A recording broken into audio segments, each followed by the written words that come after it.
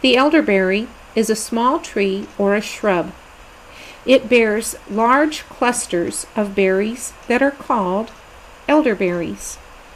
The elderberries have a certain therapeutic or healing quality. They may be used in a juice form or taken as the berry themselves. This reminds us of the healing that is often referred to in the Bible.